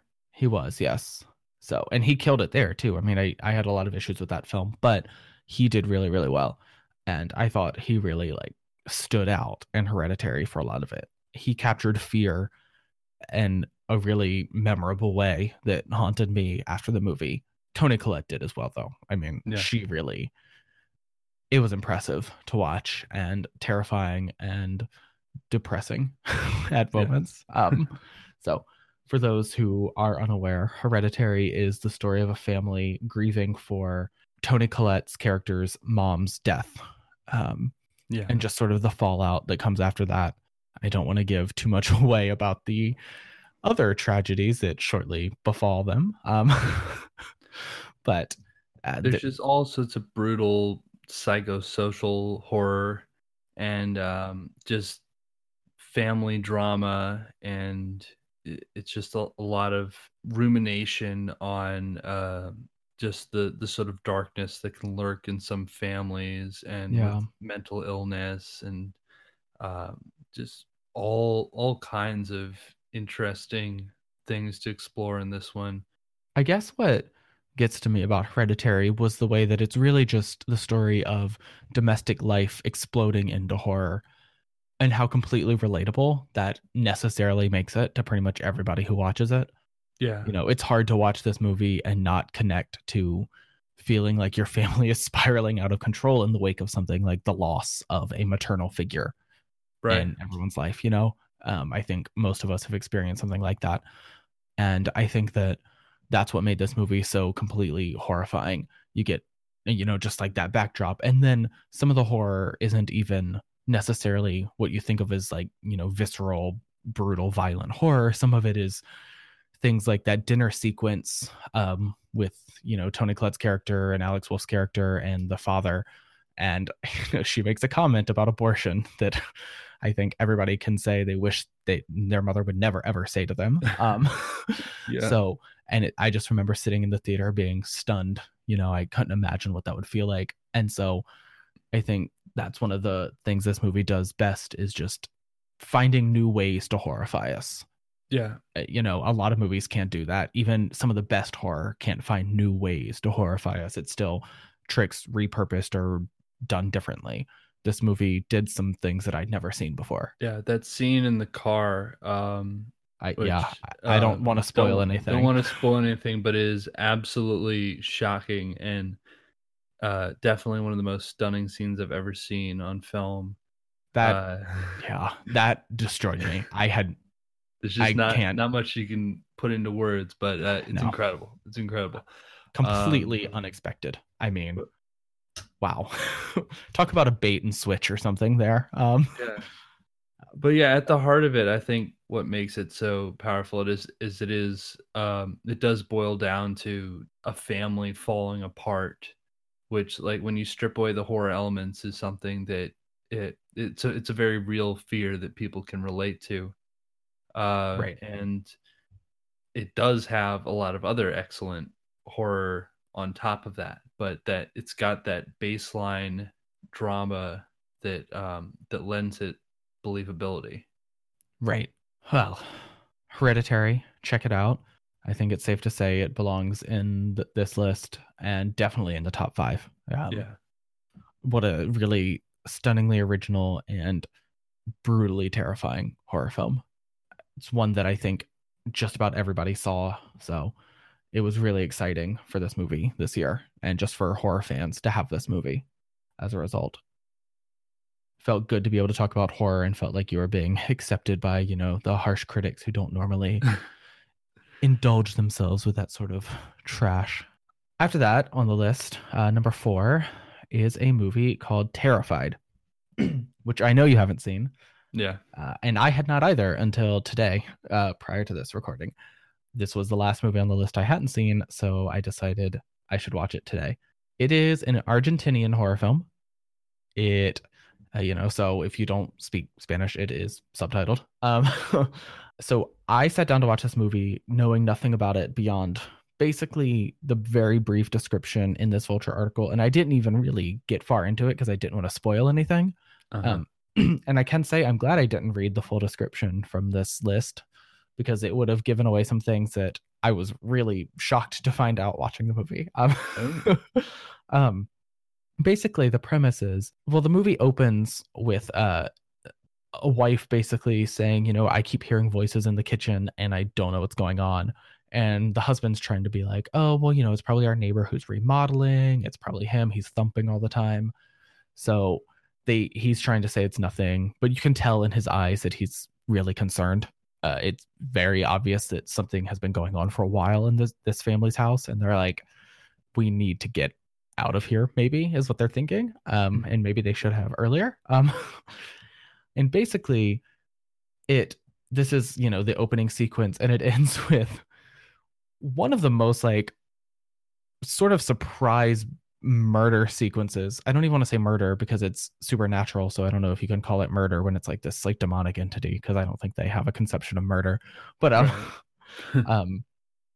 it's like the most like really shocking like death sequence I think I had seen in a while. I just didn't see it coming. I didn't think it was gonna. You can sort of tell, he wakes up and hears this loud thumping and is yelling at his neighbor, and then he's like, oh wait, that's not my neighbor making that thumping noise. So you sort of know, like, oh crap, something bad's about to happen. But just when he discovers his wife's body, I was like, I'm out. I mean, I stayed in. I watched the movie, but like, I was like, oh no. And oh boy, the movie goes on to basically focus on these like this trio of households in this one neighborhood that are all experiencing these weird things. Like you have this man who's found his wife's dead body in the opening of the film. There's a woman whose son is killed, and it is a young child that we watch die. And just the aftermath of what happens there is really terrifying, and I don't want to give that one away. And then the third one is the guy who the husband thinks is remodeling, who has started basically, you watch him one night in bed and he lays down in bed and his bed just starts shifting across the room while he's just laying in it. And he's like, oh no.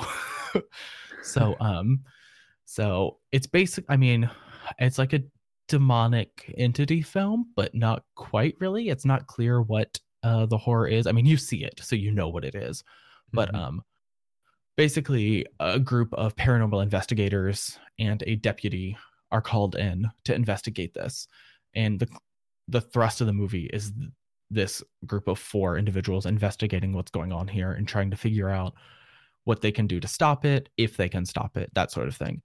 And there's some questionable effects maybe in it, but otherwise it's like really tense. It's really surprising. I guess I didn't expect it to be as scary as it was, just because it seems like it's a basic haunted house demonic infestation thing, but it's just the way it's done. It frequently surprises you with the scares. There are a number of jump scares, but for some reason they get it's just the way they build them up. They don't hit when you expect them to, so it actually catches you off guard, as opposed to most jump scares where it's like, yep, saw that. So it works. It's cruel, I would say. It's a cruel film. So that makes it more horrifying, because you might think certain characters are safe, and I would tell you not to think that about any characters. So oh boy, it was good, and it was definitely scary. I watched it home alone, and it gets dark at 4 p.m. now, so it was dark, and I was like, all right, I need to turn on some lights now. So definitely belongs here. I'm really, really glad this list suggested it to me. Right. Yeah, it sounds cool. Yeah. All right. So moving up to number 3 on the list is Cam. This is a movie we talked about in our previous episode number 3, and movie number 3 on this list. So, it's basically the story of a cam girl or cam performer who is sort of an up-and-comer trying to make her way into the top 50 on this site that she performs on. And one day she discovers she's locked out of her account, and some sort of unknown entity has taken control of her account and is broadcasting to all of her followers, and it appears to be her. It's basically acting like her. It looks like her. It's sort of, in some ways, a more hypersexualized, more performative version of her.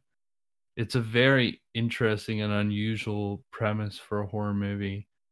And we definitely go way more in depth in it in the last episode, but suffice to say, we both liked it quite a bit. I think it was very unusual and interesting. Yeah, I loved it. I thought it was great and very effective. So, listeners, check out our episode really devoted to Cam. But yeah, this was definitely a scary movie, and I think deserving of its place, not only just because it was scary, but because it is it's timely, it's relevant, talking about, cam culture, stuff like that, which is ever more relevant now. And just like the gender issues at play there. And so I don't know. I thought it was really, really great.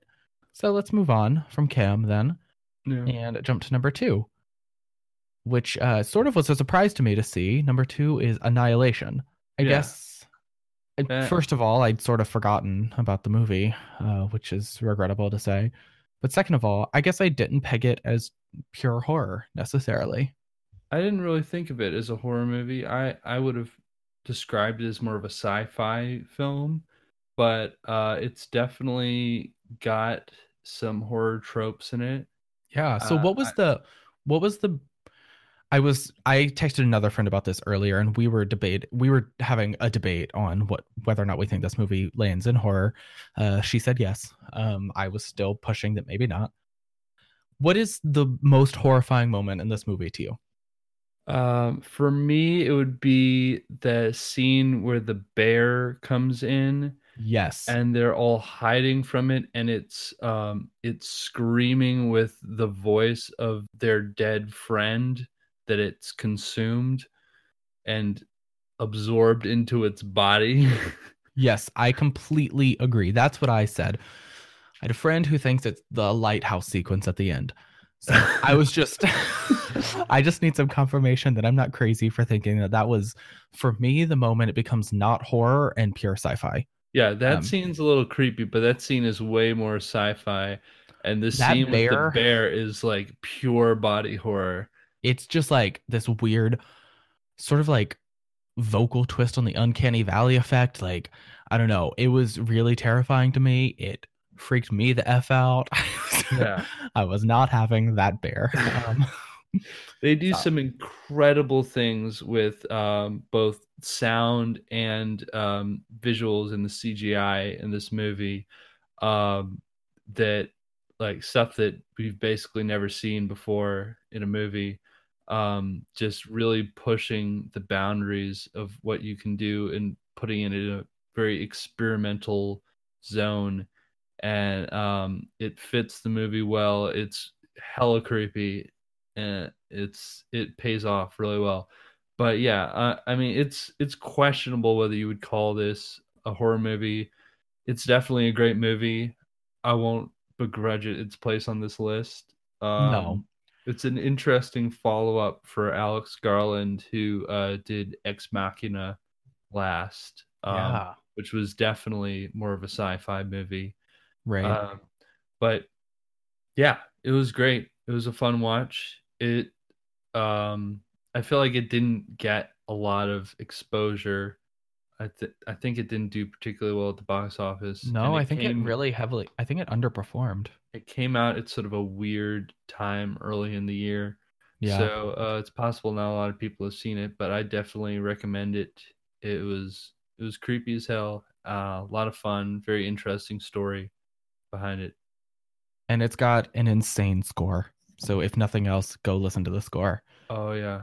It's like really, really intense. I mean, you can tell from the trailers.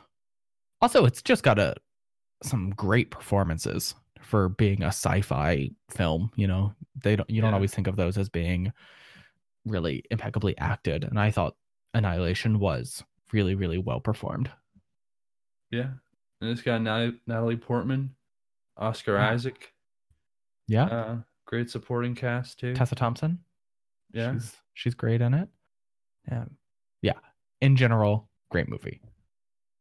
That leaves number 1. Yeah, which I'm super excited about. Which is the one we've all been waiting for. The remake of Suspiria by Luca Guadagnino. Guadagnino. There you go. Yeah. So totally not surprised to see this topping horror lists of 2018. And totally think it's valid. For those who don't know what Suspiria is, it is the story of a young American girl who goes off to, shall we say, an eccentric dance company It's one Um, run by witches, basically. Yes. I was trying not to give that away, but yeah, I guess that's pretty much like it's a given, right? You find Yeah. that out early on. Yeah, Um, it's pretty clear. right. Um, And it's I- all set in Berlin. So there's some historical backdrop here to sort of tie it all together at times. There's a lot of weirdness happening there. the setting was really important in this movie.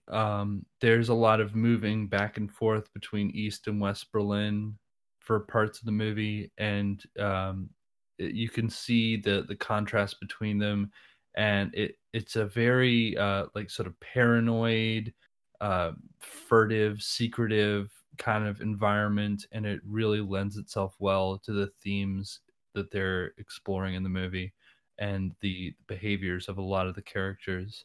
Right. So yeah, I agree. I think that part is really, really important here. And I think I think that was a Luca Guadagnino. I think he made that a conscious decision to make it, you know, so to make the setting so important here, which I think was the right choice. I think it really enhanced the film. Absolutely. Yeah. Which was already, I mean, just a masterwork of sustained dread, I would say. Just from start to finish, you can feel the dread, you can feel the suspicion. It's constant paranoia from the opening through the close. And I think that takes great skill to be able to maintain it for that long, first of all. Not a lot of horror movies can do that. So 2.5 hours, and it was long, and it didn't feel long. I remember it breezed by. Breezed? Is that the word? Anyway. Yeah.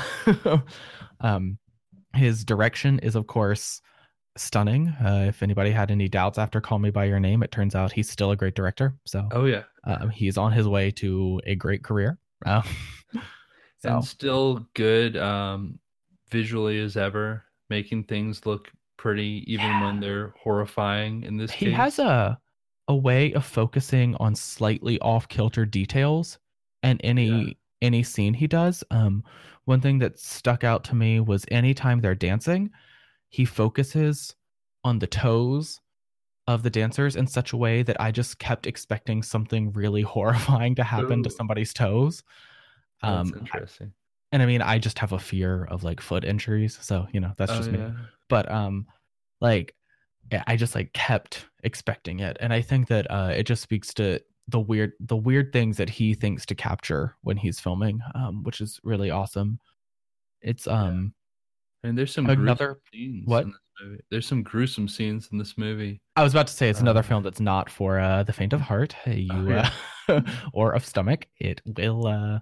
It's pretty violent at times, and some of the most violent moments aren't even like the big bloody ones towards the end, which are big. But there's the complete body twisting horror pretty early on in the film.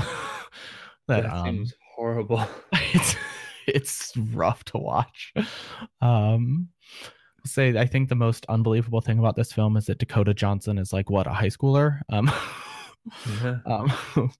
But you know, that's okay. She kills it regardless. So I am 100% here for the 2018 like I don't know, renaissance of Dakota Johnson. I don't know what you call it. Whatever happened after 50 Shades ended, because I don't want to say renaissance because 50 Shades was really her rise to fame.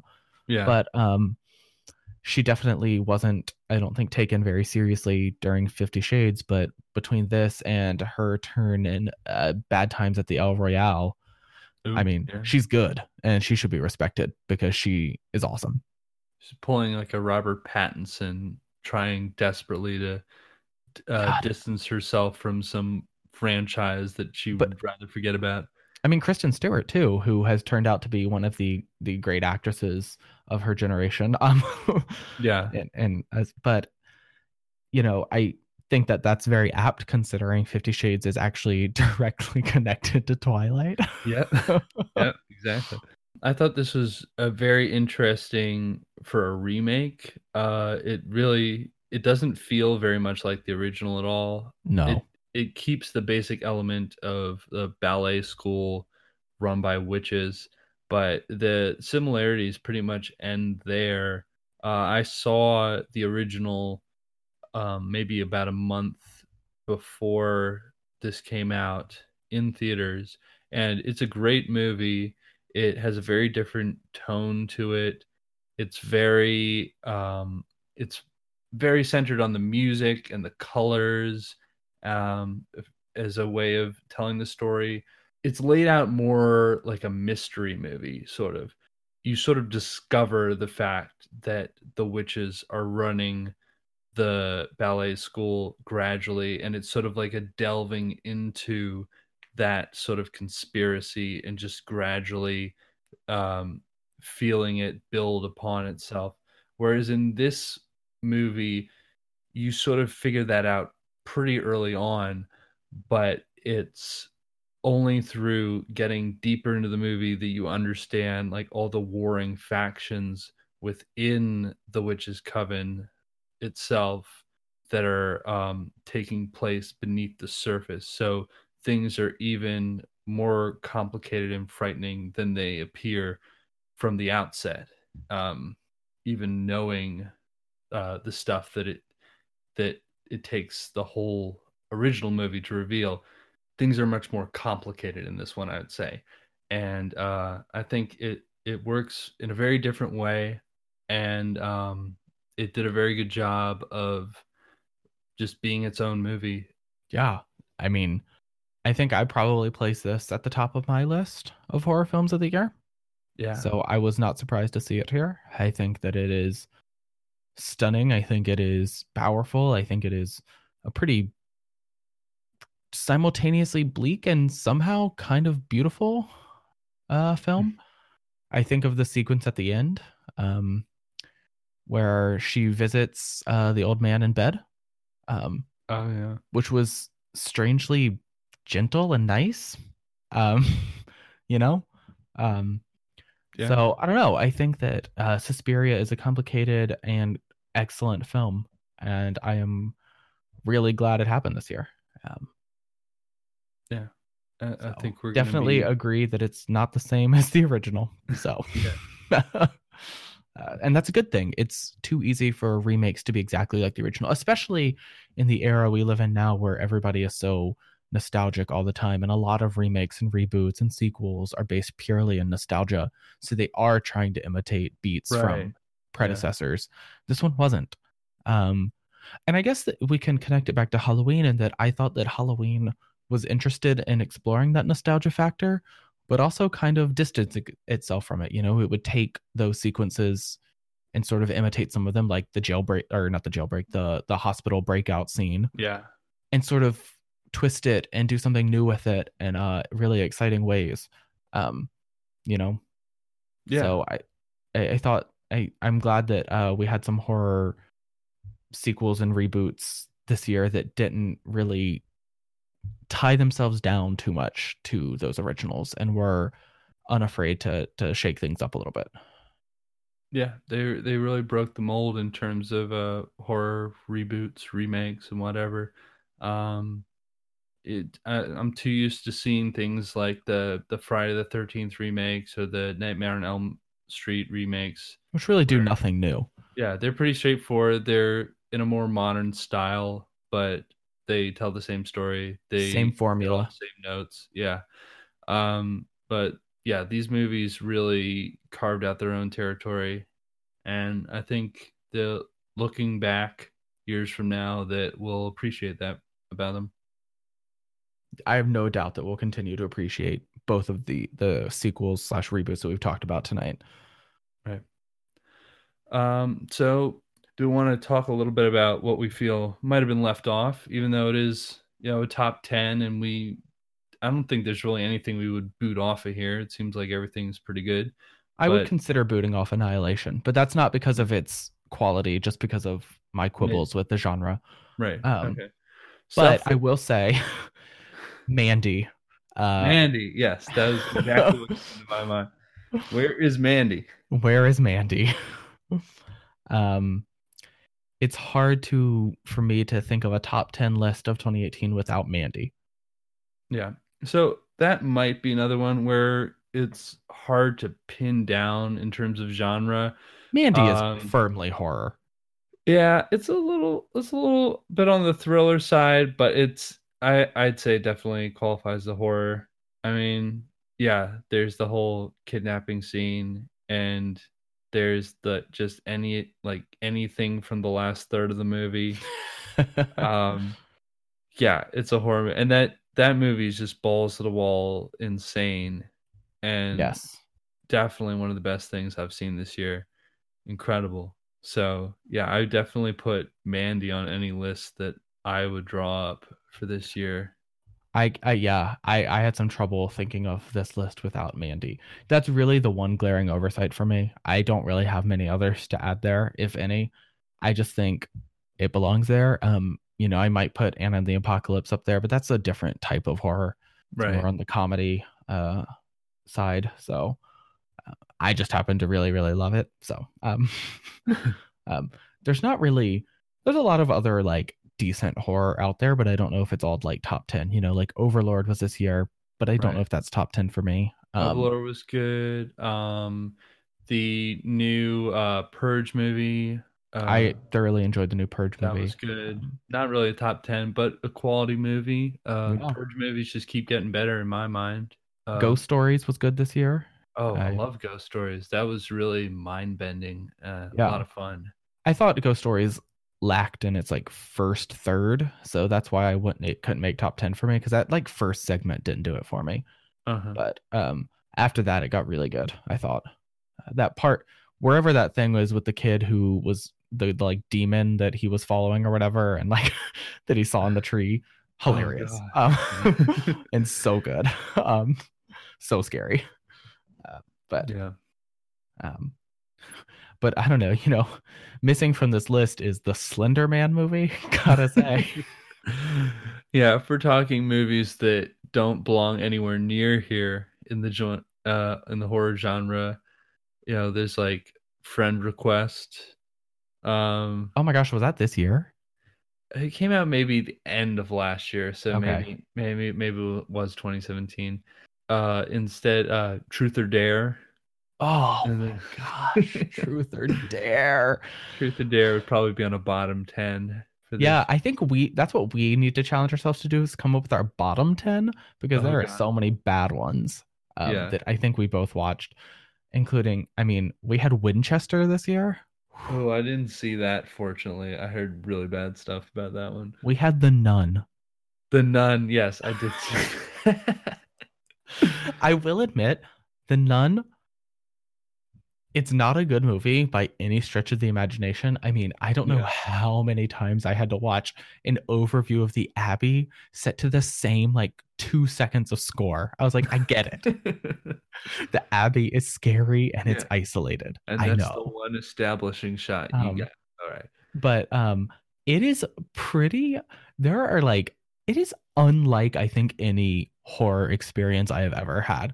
Like, I was watching it and I was like, they just had no idea what this movie was, so they just threw everything at the wall. There are zombies, there are snakes, there are ghosts, there's a nun. I'm like, demons, I don't know what's happening. Ghosts, everything. Throw it all. It was impressive. Yeah, to see. There's a lot going on in that one. And I think the single funniest moment in horror, excluding intentionally funny horror such as In an Apocalypse, was The Nun, when they are fighting in that pool of water and she breaks like the blood of Christ that they have in a vial for some reason, and she breaks it, and the nun looks over and sees that the blood has disappeared and goes, huh? Like, did what the are nun you gonna just say, huh? Huh? What? And then she spits the blood of Christ in her face. What a power move.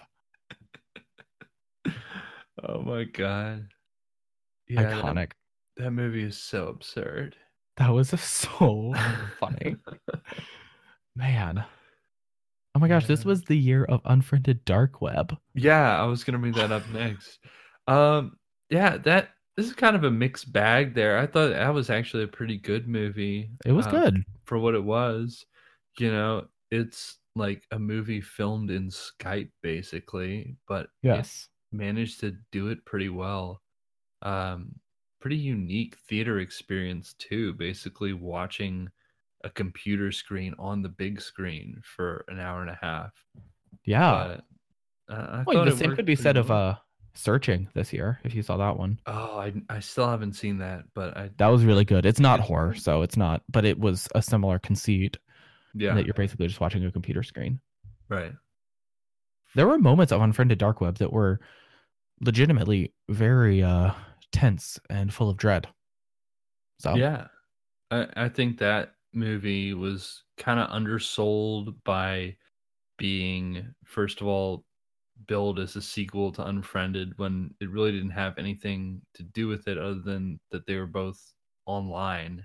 I think there's Um, I think the Unfriended universe is just going to be about technology, just kind of basically. like Black Mirror for Yeah. horror movies, kind of. Yeah. But I definitely think that was a little underrated this year. I was glad I ended up going to see that because I initially didn't have any desire to. Yeah, I was glad I did as well because I read some good reviews and so I sucked it up and went. Mhm. And I was glad for it. It was worth it. It was a good theater experience. It was fun. I had a good time. Definitely one of the most surprising horror films of the year for me in terms of just quality. Yeah. That and the first Purge. I really was surprised that I liked the first Purge. But, Yeah. um, but yeah. So I don't know. It was overall a good year for horror, but there were always some duds. So Mm-hmm. Yeah. You can't win them all, unfortunately. But no. there was definitely more than enough to keep you busy at the cinema this year. Yes. Hopefully 2019 will have many more horror movies on offer. I hope so. I'm looking forward to it. I can't, off the top of my head, remember what we're expecting, other than I think It Part Two, maybe. Oh Isn't yeah. it? So I'm looking forward to that.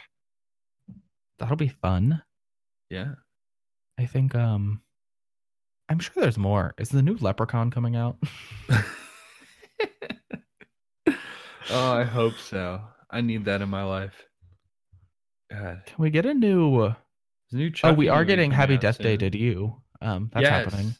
Yeah, the Happy Death Day sequel. That's pretty Oh, good. the new Pet Cemetery, which actually looks pretty good. Right, yeah. So we actually do have some stuff happening. Sorry. Oh my gosh. You know what's coming out? What? Set for release is 3 from Hell. Oh The yeah. Devil's Rejects sequel. That's gonna be interesting. I am excited about that one. Always love a Rob Zombie movie. I also might have just found out something truly terrible. Hold on. Oh my god, it's happening. On June 21st, 2019, we're getting the Sam Raimi produced Grudge. What? We're getting a new Grudge movie. We're getting a new Grudge movie in 2019. Can you believe? Oh my gosh, Lin Shaye is in it and John Cho. John Cho. What? John Cho, didn't you just come off of Searching? You could do better than this. Oh man. Oh my gosh, Jackie Weaver. Hold on. I have some questions. Damien Bichir is in it? Really? What is this? I've missed something. How did this happen? Anyway, Grudge is happening. So We'll probably see that at some point. on November 5th, 2018, Sony divulged in the Twitter the first look image of the film. I'm on the Wikipedia if you can't tell. That's the first look image. That's really good. We're So all we'll have to- dying to know what it looks like. I'm sure it's going to be great. What else is it going to be? Yeah. I for one am excited. I mean, Sam Raimi has decided to be involved, That's true. so he believes in this one. Sam Raimi is quality. Sometimes. Yeah, sometimes. And then sometimes there's Spider-Man 3. Don't say it. Don't think it. Don't think it's don't say Don't think it. Don't say it. it. I don't want to think about it. All right. But yeah, there should be quite a bit. Oh my to look gosh. forward Okay. to. For those of you who follow us on Twitter, I think I just found the tweet with the image. So if I can. Oh my gosh. They tweeted on October 31st. Make sure to lock your doors tonight. #grudge. And it's just a woman pressed against the glass. But it's the verified account. So That's a real promotional image right there. I just don't understand. Yeah. So I guess we have all that to look forward to for next year. But it certainly was a great year for horror in 2018, and looking forward to another year of great horror movies. Me as well. I'm excited. All right, so that about wraps us up for today.